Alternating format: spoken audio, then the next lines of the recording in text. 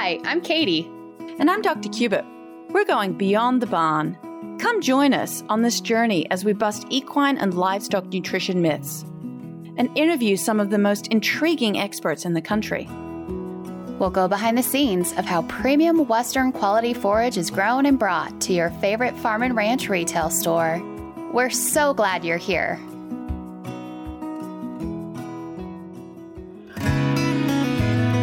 Saturday, April 29th is World Veterinary Day.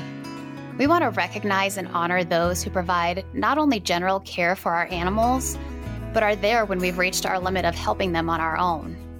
The veterinarian industry, particularly in the equine world, is facing a shortage that has become very real. The thought of not being able to get help for your horse or other livestock when you really need it is worrisome. Who is there when your horse colicked or ran themselves through a fence, resulting in some bad lacerations? Or maybe they've been injured so bad or their quality of life has diminished due to old age that they're needing to be put down. Veterinarians have missed countless family meals, their kids' music programs, and so much more to be there for you and your animals when you need it most. Don't take what they do for granted. Today, I'm putting out a call to action to show some extra kindness. Send a handwritten note, give them a call, send a text.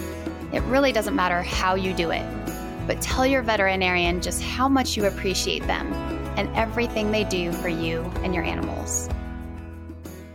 Welcome back to another episode of Beyond the Barn.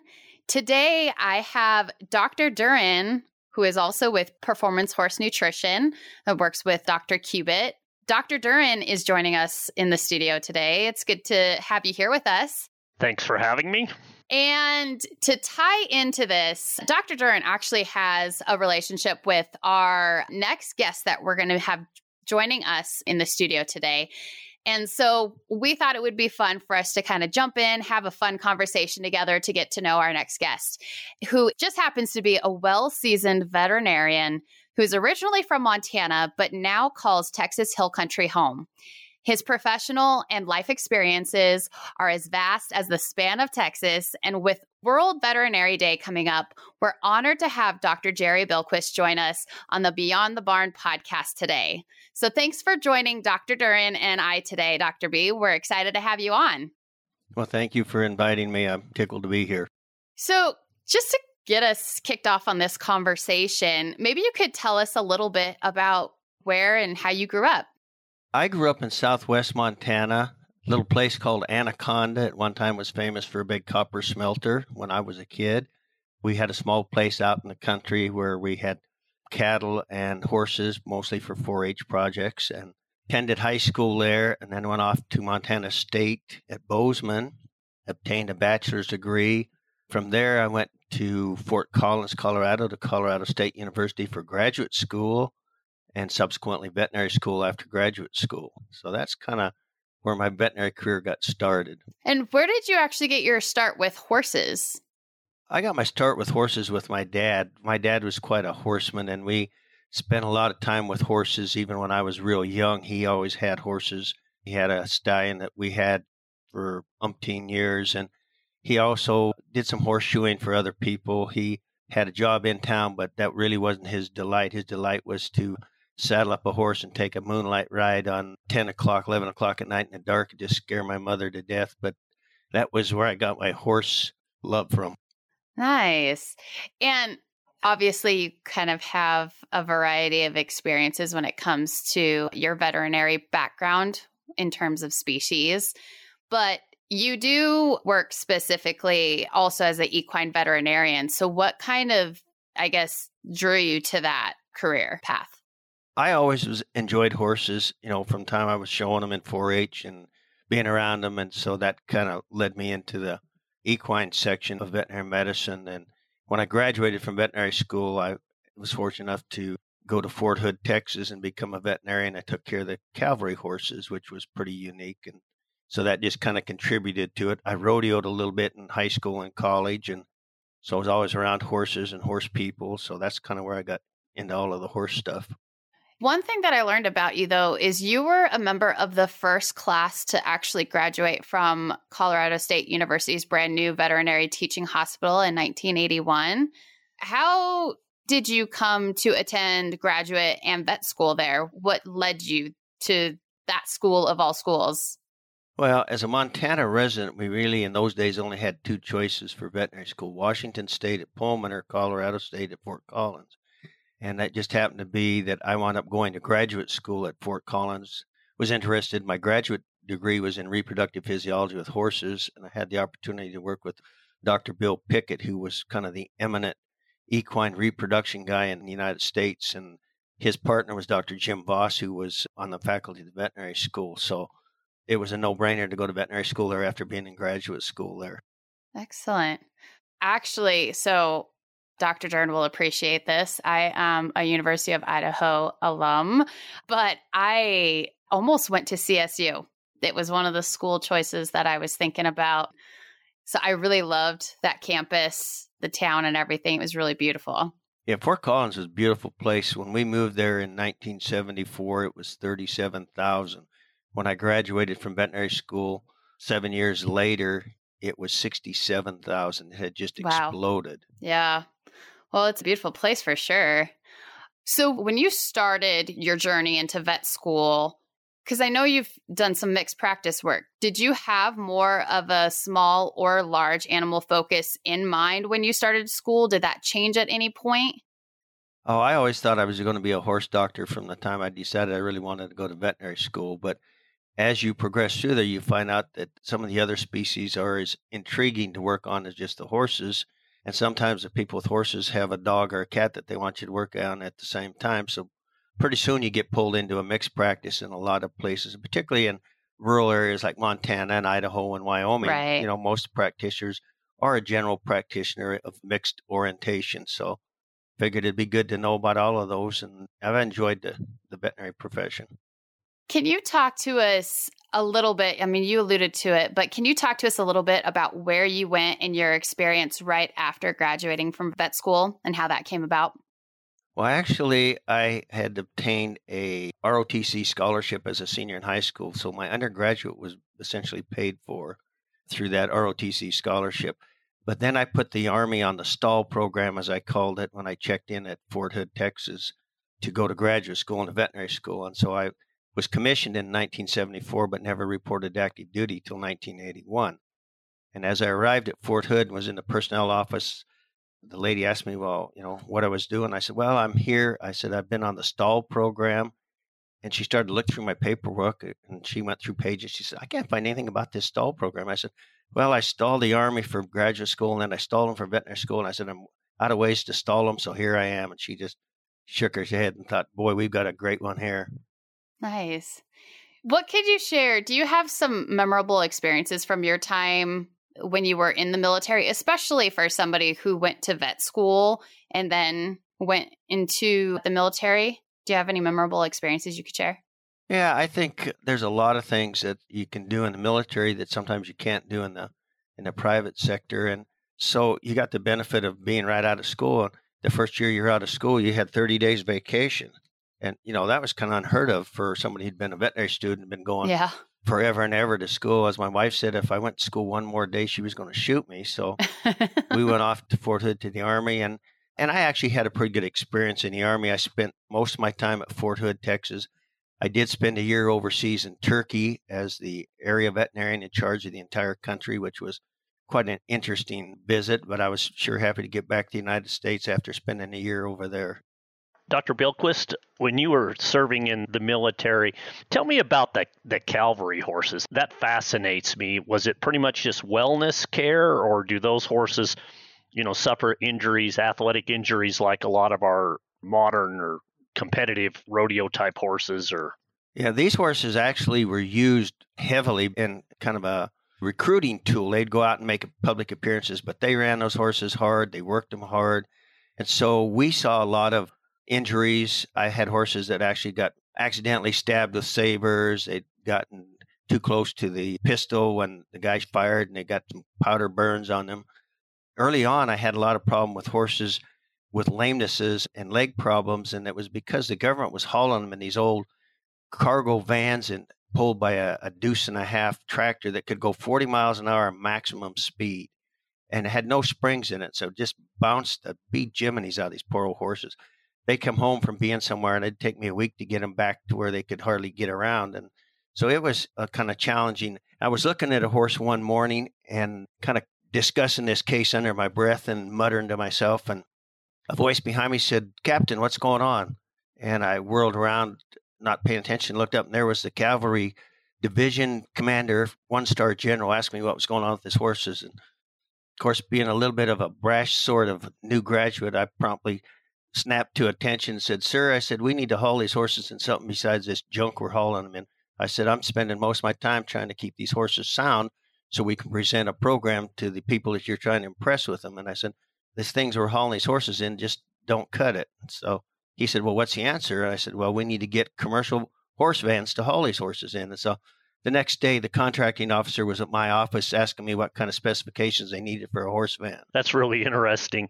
I know my dad told me when I was a young graduate student studying nutrition, I was always coming up with these new discoveries for feeding horses. And my dad actually pulled out some cavalry manuals on feeding horses. And the stuff that I was discovering, or I thought I was discovering in the 80s, he's like, "Yeah, that's pretty cool. You're about up to the early 1900s now, so keep going." You're figuring it out. Yeah. Well, those horses, they put on quite a display. They would run them through a kind of a program that they would put on for people, and they really worked hard, and they went all out. They'd go down and rescue a downed rider and ride him back double, and they'd just go on, 9-0. And so nutrition was really important to those guys, and that was one of the things that I got to really participate in there that I enjoyed, was making sure we had adequate nutrition for them. That is so interesting that you had the opportunity to do that and work with those horses. Yeah, the cavalry general was a little distraught when I got orders to go to Turkey for a year. And I got cussed and discussed at the 1- and 2-star general level for a few days there. It's like, where do you think you're going? That's kind of what the cavalry general said to my boss, who was just a colonel, was a hospital commander. He says, "Where's my horse doctor going? Why is he going there?" And they assured him they'd get somebody in to replace me that was a horse person, which they didn't, but that was typical of the government.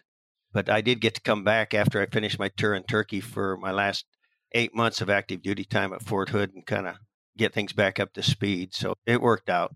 What was your entire time that you had to serve following your graduation? 4 years active duty. 4 years. Okay. Interesting. Yeah. Cause we hear stories, we hear experiences, things like that in the military, but I don't know how often.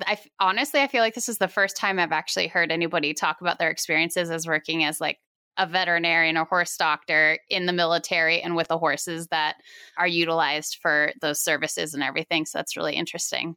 Well, and the pharmacy guy there at the hospital pharmacy was really intrigued with the horses, and he was always looking up old cavalry remedies for me and trying to make things to see if I could use this or whatever. And he swore he had a compound that he put together that would grow hair back on spots that turned white because of an injury or something. And he was quite a character. But the cavalry manuals of old really had some good common sense medicine in them that a lot of people aren't even aware of. Wow, that's so interesting. Okay, so now kind of moving into your time after that, you worked at a ranch that was in Frisco, Texas, but they were spread out in different areas with the variety of horses and work and what they were doing. But you worked on cutting horses, race quarter horses, thoroughbred racing horses. How was that experience for you? And how did you land that position? Was it what you expected it to be? Well, how I landed it is really quite a story in itself. I had gone up to Colorado State in November to a short course for the reproduction stuff to kind of make some contacts because I was planning on getting out of the Army in the early part of the next year in January, February. And so I was up there and I let the folks up there know that I was, kind of in the job market, in the hunt for a job. And one day out of the blue, I get a call at Fort Hood at my office from a gentleman who identified himself and said he was looking for a veterinarian and wanted to know if I might be interested in the job. And I wasn't sure who this guy was or where he's coming from or anything. And So finally he said, I'd like to talk with you. He said, I'll fly down to Temple, Texas, and I'll meet you at the airport and we'll visit a little bit. So he arranged a time. He comes flying down to Temple. And as I went to the airport, I went to the little place where the small planes come in, because they did have a kind of commuter airline at that time that flew in and out of Temple. It was called Real Scareways or Real Airways. We call it Real Scareways. But anyway, it's like some of those puddle jumpers you fly in and out of into Montana and Idaho and Wyoming. Yeah. But anyway, this guy he's coming in. He tells me I'm flying my King Air down. So I asked the gentleman at the fixed base operator, I said, what in the world is a King Air? He says, oh, Sonny, you can't miss that. It's a 2-engine airplane that can haul up to 8 people. He said, it's not a Cessna 152 or 162 or something. So anyway, this gentleman pulls up and comes out and meets me. He's a very striking gentleman, about 6'3", 6'4", wearing a tailored 3-piece suit, and coming to talk to some veterinarian from the Army. And I'm looking at this guy with my eyes big as saucers, I'm sure. And so we got to talking, and he said, I'd like you to come up to our ranch and visit our ranch before we make a decision as to whether, you'll work for us or you're interested in coming to work for us. So we took a drive up to Frisco, Texas. I had no idea where Frisco was, except it was somewhere around Dallas, and it's actually North Dallas. So we got up there, and in those days, there were no cell phones. So once we got to the little town of Frisco, we went to the little Tasty Freeze right on the main road and called, and he said, okay, he said, just turn around and look to the east, and he said, and drive up over the hill, and you'll find a tree-lined driveway with a gate. He says, when you get to the gate, I'll buzz you in. So we got to the gate, and we looked at this tree-lined driveway and thought, my goodness, this thing really looks familiar, but we've never been here before. So we buzzed it, went in and had brunch with the gentleman, his wife, and his son and daughter-in-law, and another son and his girlfriend, and a huge deal. And we're just thinking, holy smoke, here's a couple of folks from Montana with 2 kids that are really out of our element and wondering what we're doing here. But anyway, we had a nice lunch and brunch and everything. And then he showed us his facility, which was very nice. And so he said, well, I'll get back to you in a little bit and we'll talk salary and stuff. So we headed home, and I later found out that this gentleman was a gentleman named Cloyce Box, who had played football with the Detroit Lions in 1950s, and he was on the 1952 World Champion team. Oh, wow. And he and the athletic director at CSU, a guy named Fum McGraw, were teammates. So when he started looking for a veterinarian, he called his buddy Fum McGraw at CSU and said, hey, they got a vet school up there. You know if they got any vets looking for work? Well, he promptly called over to the vet hospital and talked to Dr. Jim Voss and said, Jim said, man, he said, I've got a guy that's down there in Texas that's just looking for a job. He said, he ought to fit right in. And that's how we wound up with the job at Frisco, Texas. And this gentleman had an oil exploration company and had assets all over the country. We had racing quarter horses in Texas, and some of them were in Mexico sometimes. Then they'd run 2 or 3 starts in Mexico and come back to the States and be a first-time starter after they've had 4 outs in Mexico, which was kind of interesting. And then we had thoroughbred horses in Kentucky. And while I was there on the ranch, we built a training center in Ocala, Florida. And then we also had cutting horses. And Mr. Box used to come home every evening, and he'd call out and tell the trainer, he said, have my horse saddled. He'd come out, and then he'd ride cutting horses after he came home from work. And so it was quite a show place, and it was quite an experience. Oh, I can't even imagine. And just thinking about that too, as kind of up and coming vet students, like thinking about their career paths and things like that, it really just goes to show, and not just for vet students, it could go for anybody, but just how important networking and relationships are in finding your potential career path. That's a very interesting way that you came about to get that job. Yeah, it's quite a way to utilize networking that you weren't even aware of that's going to help you with a future endeavor. Right. Very interesting. So how long were you there at that ranch before you guys moved to Montana? We were there for almost 2 years. And so you headed back to Montana because that's what you knew. Well, that was kind of home. And yeah, our boys were a freshman in high school and a grade schooler, and we wanted them to at least spend some time around their grandparents. Both my parents and my wife's parents were alive at that time. In fact, my grandparents were even alive at that time. And so they got to grow up, kind of close to where their cousins were and got to know their grandparents, which I think was very good. Nice. Oh, yeah. I bet that was really amazing. And you did a lot of things when you were up there. And one of your endeavors that you worked on was your mixed animal practice that grew So what type of animals did you work with there?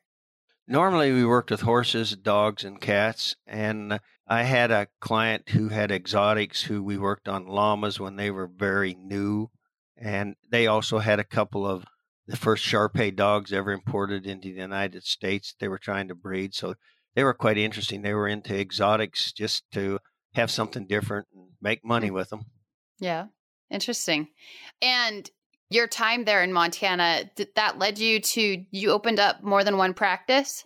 Correct. The last 5 years I was there, we had a second practice. I had an older colleague who was actually instrumental into talking me into getting into the Montana Air National Guard. And he decided he doesn't like the word retire. He decided he wanted to pursue different endeavors. And we'd taken his emergency calls for many years. And so he approached me about purchasing his practice, which we subsequently did and did quite well with that. And that was just strictly a small animal practice. And so started half hire associates to help me with the workload. Right. Nice. So during the same time, you also happened to be traveling the Montana race circuit. How did you get connected there, and how did you manage all of that with your mixed practice? How did you balance that? Sometimes I didn't do a very good job of balancing it. I was gone more often than I was home for the summers, and my wife used to get quite frustrated with me. I actually got involved because when I came back to Montana, I went to work for a mixed practice who the practice owner was real active in the racehorse stuff. And in those days, Great Falls, Montana raced 30 days right there in Great Falls. And so we were inundated with racehorses around there from basically March till the end of July. And then they moved around. They moved to Shelby for a weekend, and then they moved to Western Montana to Missoula for a week. And then they'd go to Kalispell for a couple of weeks. Then they'd go to Billings for the fall meets in Billings. And so it got to be lots of traveling and not paying attention too much at home, or hiring relief doctors to help us out at home. So, yeah, no, I bet. Well, and on top of that, you also had some work that you were doing in the evenings for the PRCA rodeos, right?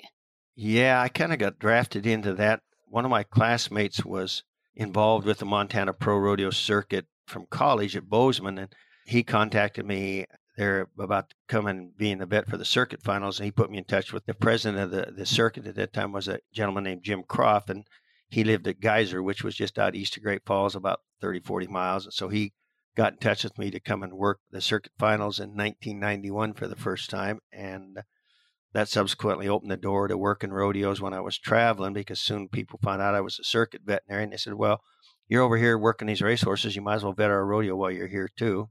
And so I kind of got drafted into that segment of things just by being there. And I've really enjoyed all of that because I've done that for so many years. And I still go back to Montana to vet the Pro Rodeo Circuit Finals. I was there in January for the 33rd year. I don't know how many more years I've got left, but I think I got a few more in the tank yet. Oh, that's amazing. So Dr. Billquist, is that treating competitors' horses, or is that treating the stock horses used for the bucking events?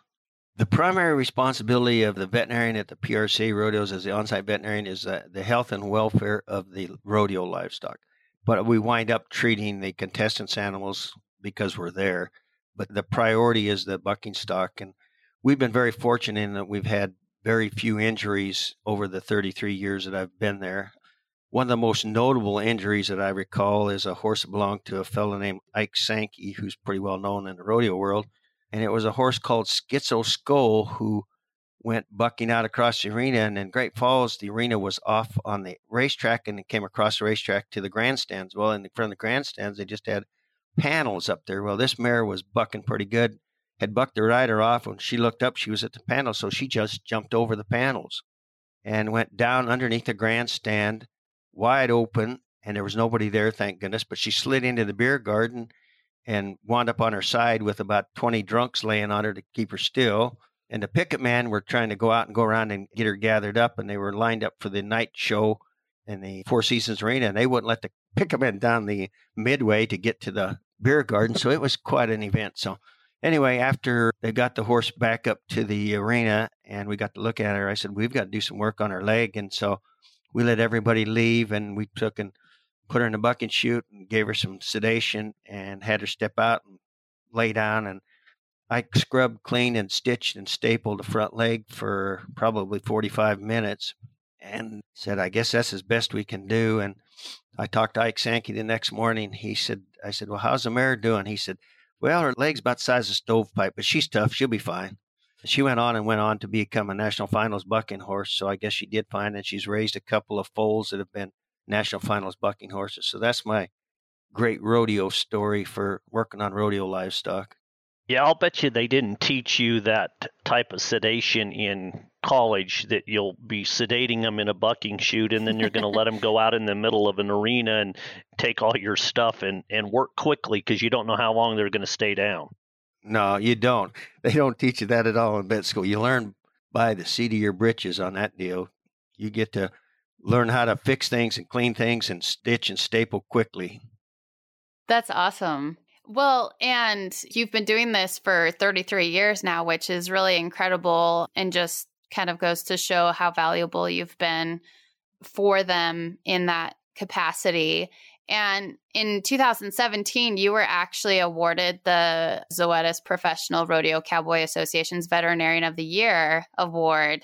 What was that experience like when you learned about that and got to attend the award ceremony for that? Well, that was kind of a long drawn out affair. The circuit board of directors nominated me for that award for several years, and it was in the top 5 for like 3 years. And then we had a year where everybody got busy, and I figured, well, the door of opportunity for actually winning that award was over. And lo and behold, the next year they got me nominated, and I was selected for it in 2017. So with that, the PRCA invited us my wife and I, to the awards banquet there in Las Vegas on the Wednesday before the finals started. And we thought we were going to be an awards banquet with a couple hundred people. There was probably 1,500 to 2,000 people at that awards banquet. It was huge. Oh, wow. We were somewhat flabbergasted. And I had my brother and his wife join us, so we just had some family with us. But it was kind of surreal because at the rodeo, you work behind the scenes most of the time, so you're never really out in the limelight. And that's fine with me. I'm not a limelight seeker, but I like to do the best job I can. And so when I'm behind the scenes and you never see me at a rodeo, that's a good rodeo. If you see me in the arena, that means we've had a wreck of some sort, and that's not a good thing.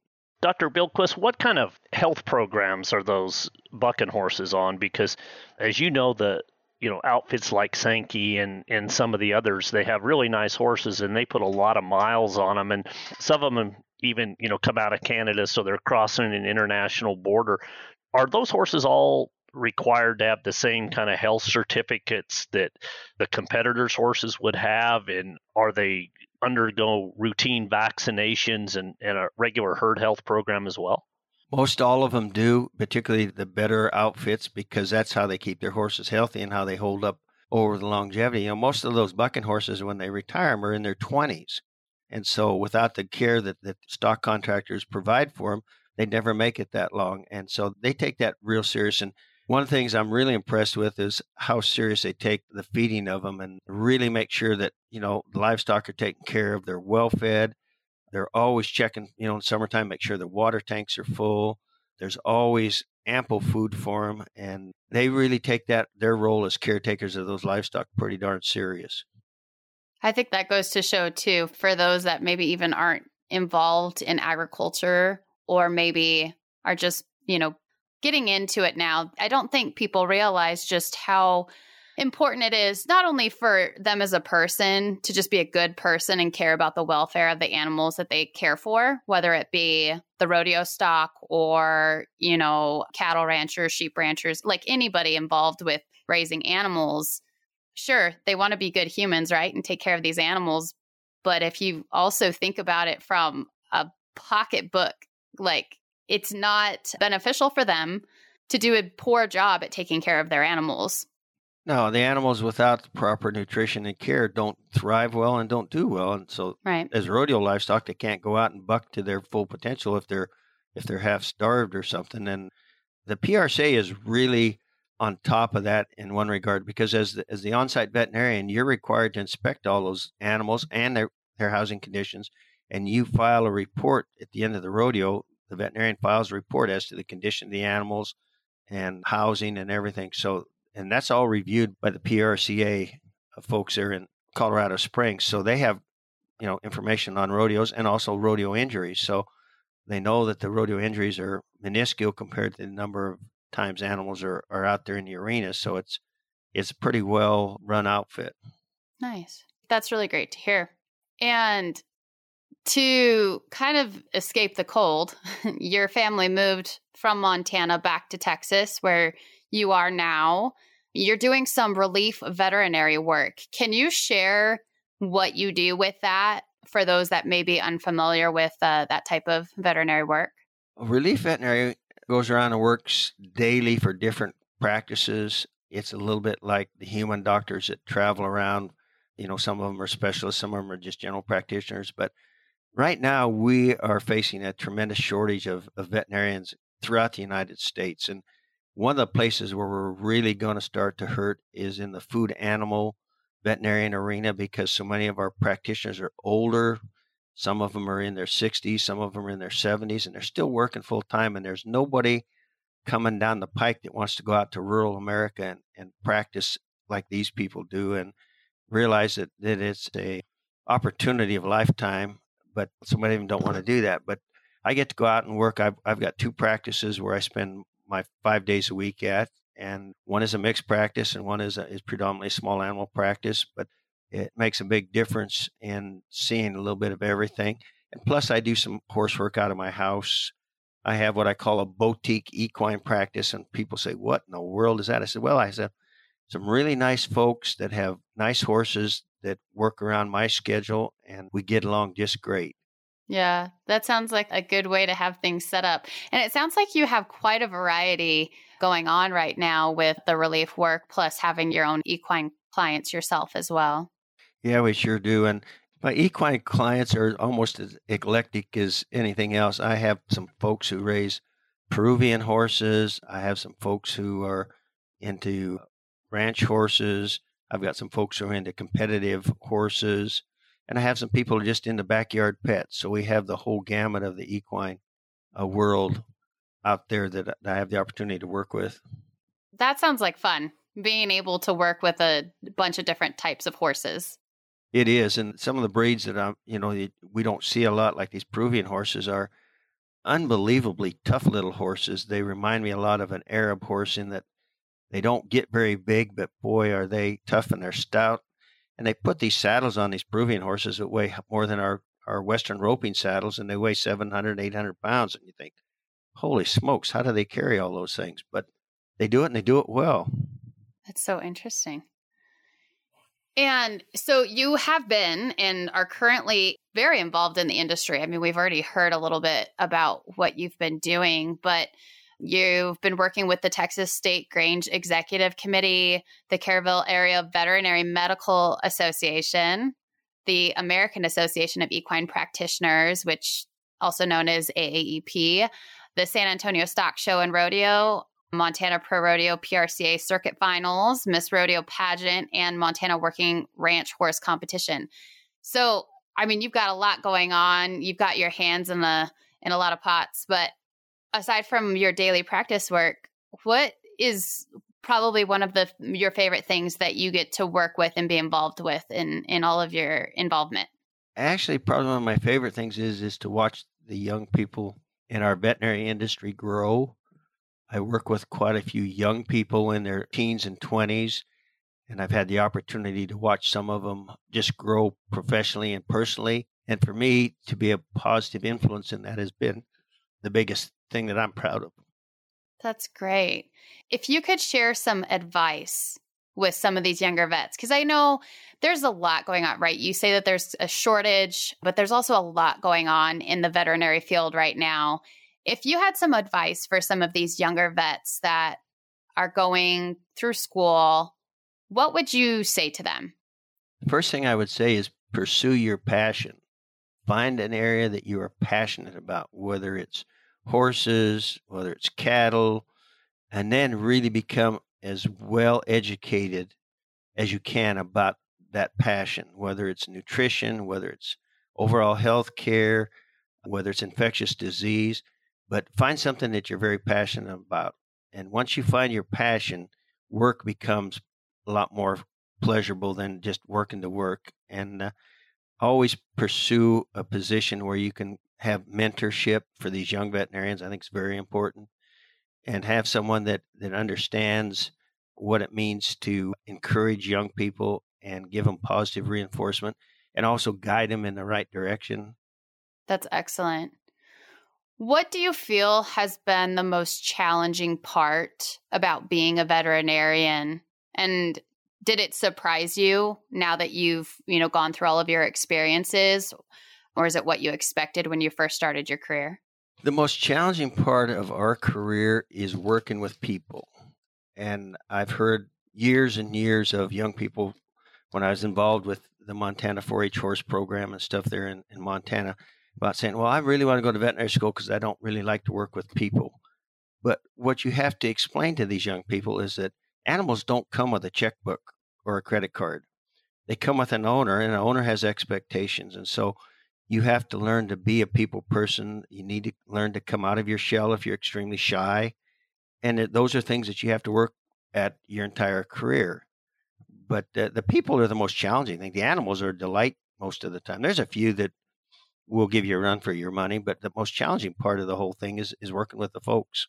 Yeah, I could see that. And I think this is also a good point to mention that for those of us that do have animals, horses, other livestock, to really, I think, take an opportunity to step out of our own being and realize the people that are coming and, what kind of relationship do you have with that veterinarian that you're calling at in the middle of the night because something went wrong, well, your horse colicked, and you're expecting them to be there? How do you treat that person?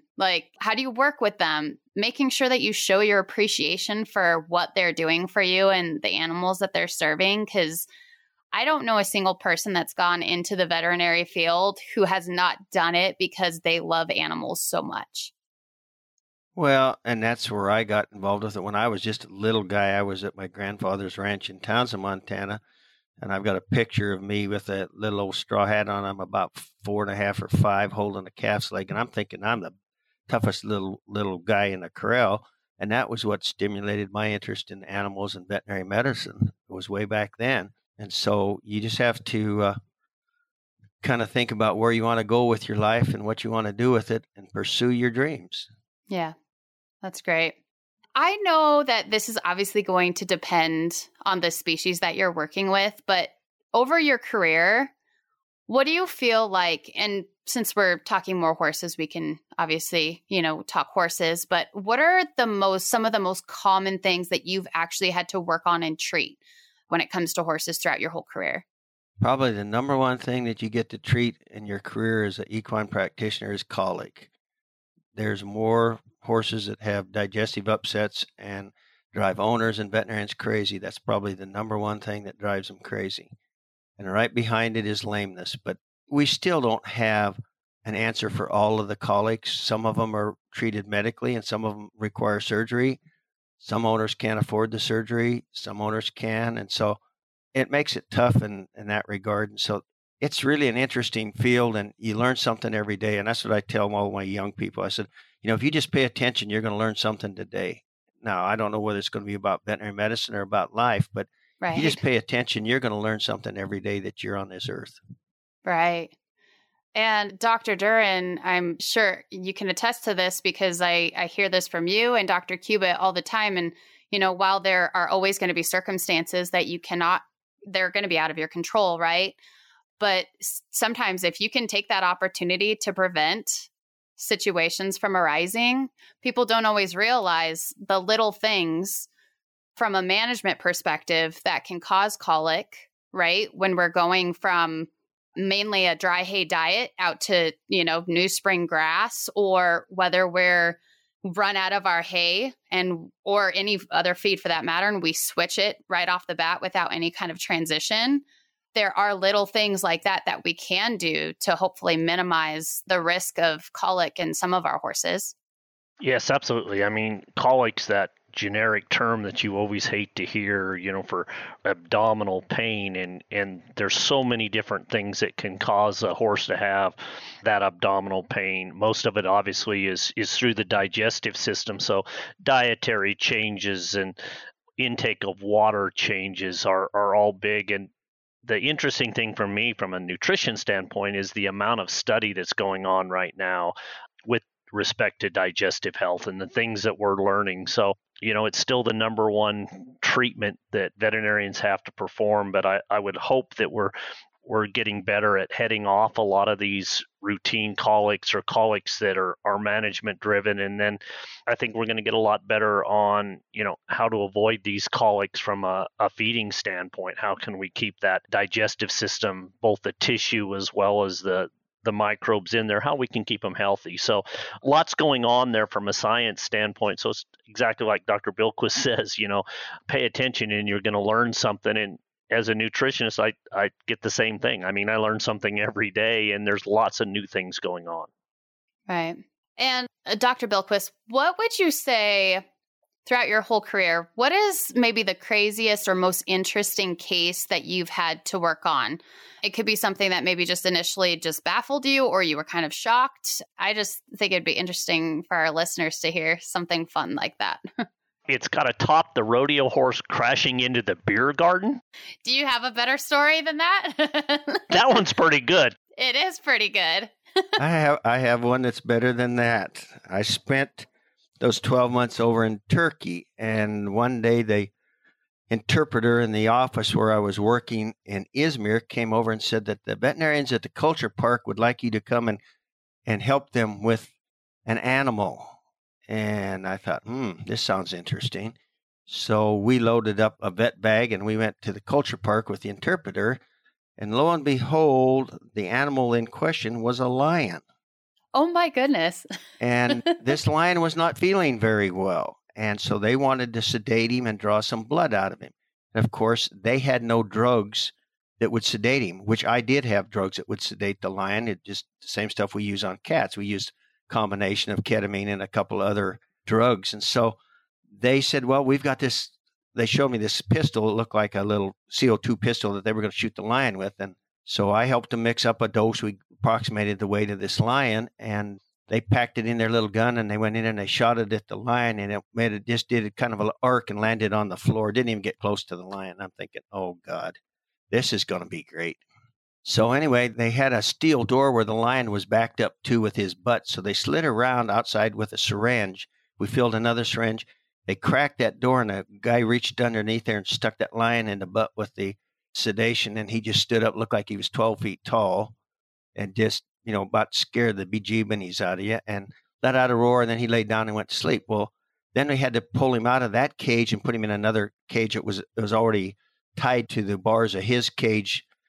It was quite interesting. They wanted the little guy who did the cleanup, who weighed about 130 pounds, to pull this 300-pound lion out. So my technician and I went in and got the lion. We pulled him out, put him in this big cage, and these Turkish veterinarians were sitting there trying to draw blood out of his tail, kind of like you do with a cow, because most of them over there were sheep or cattle type doctors. They didn't do much with exotic animals or anything, and they were so frustrated. They weren't having any blood. So I looked at my technician and said, okay, grab us a Penrose drain. It's a rubber stretchy thing, tubing, and we tied it around the lion's leg, pulled his front leg out through the bars, and we stuck in there, and I drew out 2 syringes full of blood in about 10 seconds and just flabbergasted these poor Turkish veterinarians. So they put it in a tube, and we packed up our stuff and went on our merry way. I don't know whatever happened to the lion, but that was the most exotic thing I ever worked on, was the lion.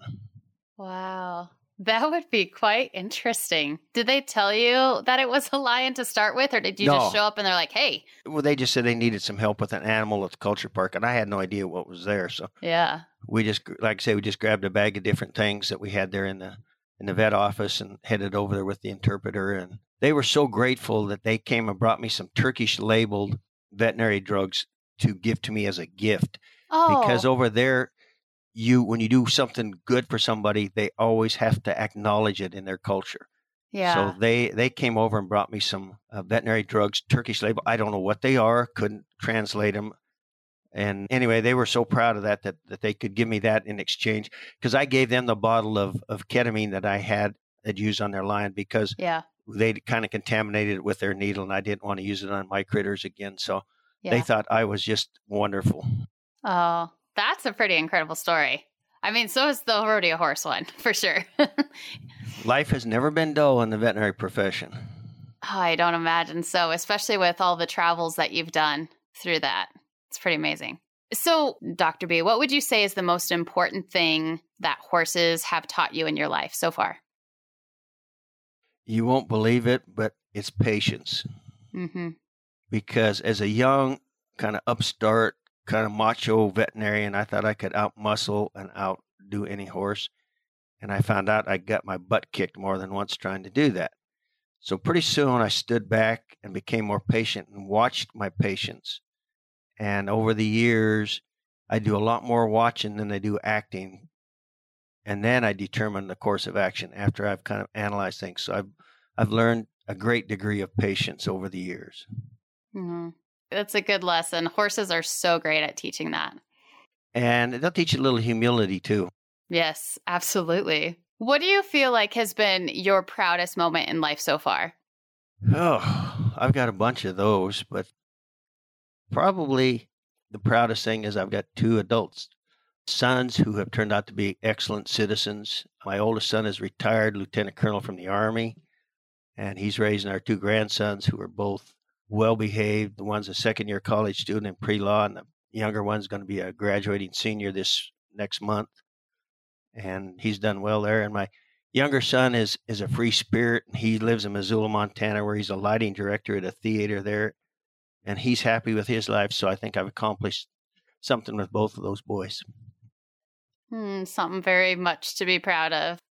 And what would you say, and these are just some, fun kind of get to know you questions a little bit outside of the vet stuff, but what is a bucket list item that you have yet to do in your life that you would like to do someday? I know you've done a lot of things. I've actually got to do a couple of my bucket list things. My father's parents immigrated from Sweden in 1910 to Montana. And about 7 years ago, my brother and I got to go to England, where my son was in the military, my older son, and we went and got to go take a trip to Sweden to see where my grandparents came from. And I've always wanted to see Sweden and see where they came from, and that was pretty cool. My other bucket list thing that I haven't got done is my high school buddy that has passed away. He and I always talked about going to Australia, and I've yet to make it to Australia, but one of these days I'm going. I had faculty at CSU from Australia when I was a student that became good friends with, and they've always said, "Oh, just come down and see us. Just come down and see us." Well, it isn't like you can drive from San Antonio to Dallas. That's not the same kind of deal going to Australia. You better plan for that, because that's a long haul.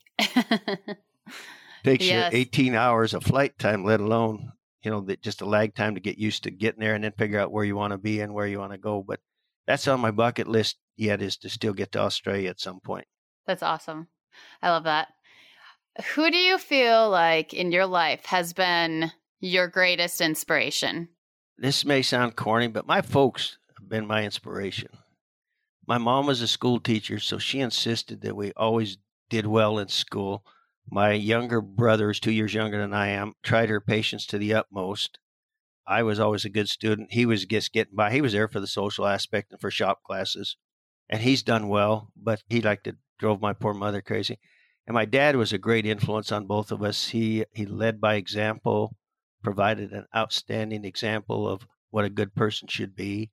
He was extremely well thought of in the community where he lived, and he gave back to the community in many, many ways. He served on the little local county fair board for 52 years, and it was all volunteer situation. You never got paid for that. Yeah. He and my mom were inducted into the Montana 4-H Foundation's Hall of Fame before he passed away, for all the years that they dedicated to the 4-H program. So that was pretty cool. Oh, I love that. That's really great. And then if there's one thing that you could tell horse owners about working with their equine veterinarian, what would you want them to know? Plan ahead and make arrangements. Have an established relationship with a good doctor that you're comfortable with. so that when you need him at 2:00 in the morning, he's going to come and see you. And don't wait till 2:00 in the morning to start looking for somebody to come and help you, because you may not find one. Right. But the most important thing is to establish a relationship with your local veterinarian so that they know who you are and you know who they are.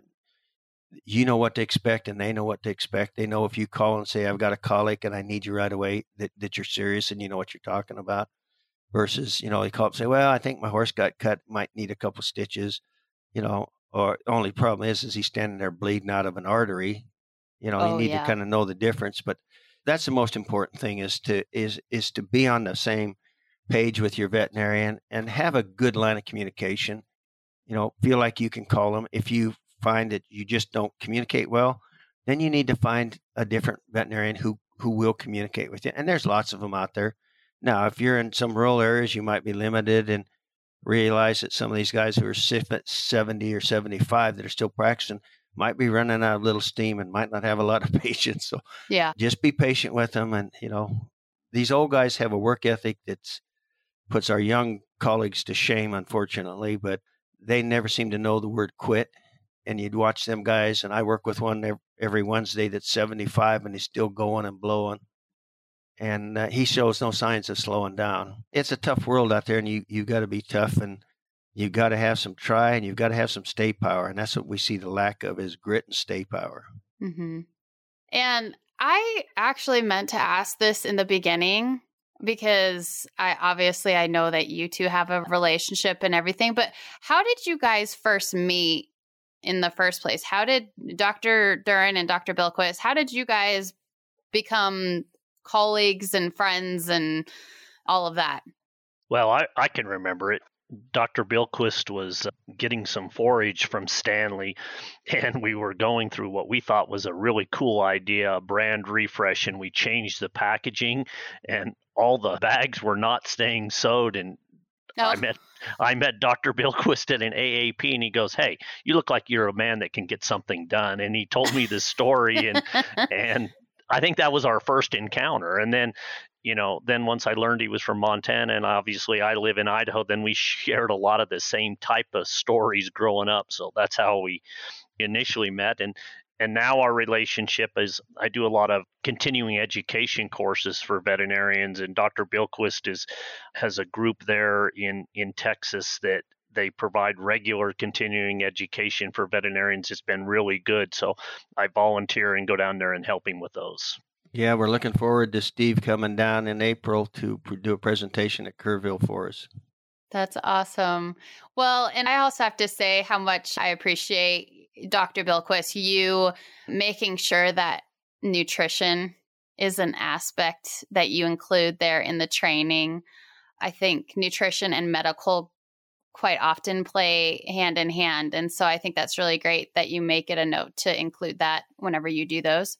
Well, they do play hand in hand. And I'm down here in Texas where we have this stuff called coastal Bermuda grass that they feed horses. And it's the worst stuff on earth, but it's all they have. And so unless they import stuff from New Mexico or California or somewhere, most horses are fed that. It just drives me crazy. And I don't feed any of that. I feed the cubed product from Stanley. I've always been a big cubed feeder after I got started with it back in Montana. And I just know I'm getting a better quality forage than these guys are getting down here. My horses are pasture horses, so they're out and they come in and eat morning and evening. But, the nutrition that a lot of these horses get that they expect to be athletes just drives me crazy.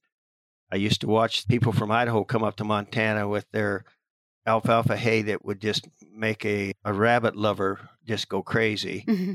That was kind of the chuckle of my friend here in Texas. We sent some hay down one time when we shipped the horse down to him. He said, "Wow, where did they get that rabbit quality alfalfa?" He said, "That was the best stuff on earth." I said, "They raise it in that part of the world."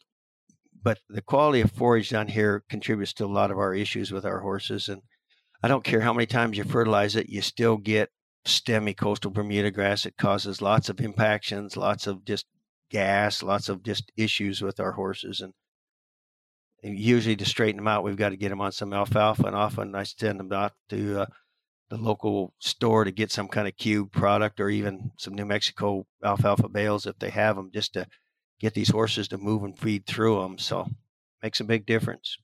Yeah. Well, and we appreciate you, and we're so glad that you like our products and use them for your own horses and everything. And Dr. Billquist, I feel like this has been a really interesting conversation with you today. You have had so many fun experiences. It's just been really incredible. How can our listeners stay connected with you after this episode? Well, that's a good question because I'm not a social butterfly. I don't do Facebook. I don't do Twitter. I don't do tweet. There's nothing wrong with that. I don't do Pinterest. I don't even know how to work those. I'm lucky I can answer a phone call or text on my cell phone. So, but they could always, if they got questions they'd like to ask me, I'd be happy to entertain them. They can send them to me at jb_illquist@yahoo.com. That's my email address. Be happy to entertain questions. Excellent. I'll be sure to put that in the show notes too. So if you want to check that out, you can find his email contact there. Dr. Duren, anything else to add? No, I think it's been very interesting. I was really interested in the rodeo and the cavalry horses. Yes, that's super fascinating. But anyway, well, thank you, Dr. Duren. Thank you for kind of being a guest host today. And Dr. V, thank you so much for being on the Beyond the Barn podcast. And to our listeners, I hope you all enjoyed today's conversation. And if you have any topic ideas that you would like to hear from us, please reach out to us at podcast@stanley.com. And we are more than happy to hear from you, hear your feedback and everything. So thank you both for joining us today. Thank you for having us. Yep, thank you. Thanks for listening to the Beyond the Barn podcast by Stanley Forage. We'd love for you to share our podcast with your favorite people and subscribe on Apple, Spotify, or your favorite listening platform. Until next time, keep your cinch tight and don't forget to turn off the water.